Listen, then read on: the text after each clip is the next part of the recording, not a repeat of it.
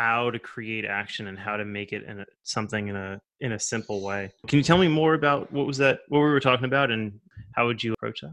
Yeah, I think it's really a pillar of what a great mentor and coach does. And, if I can get people on this who are listening to this to understand this continuum, it'll really help with all of your decisions and business planning and really just your life in general. And the first thing we do as mentors, we try to keep things as simple as possible, right? Everyone's heard of the KISS model, keep it simple, stupid, right? Yep. It's a really powerful thing because if you can boil things down to the most simple task or the most simple step, right, then all of a sudden you get clarity. And that clarity is like, what you should be doing, what it looks like, right? It's not overly complex system. It's simple and it's clear.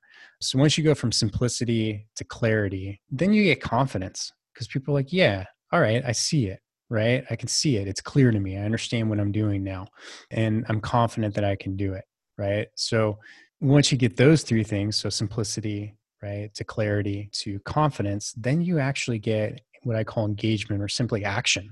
You actually do the thing.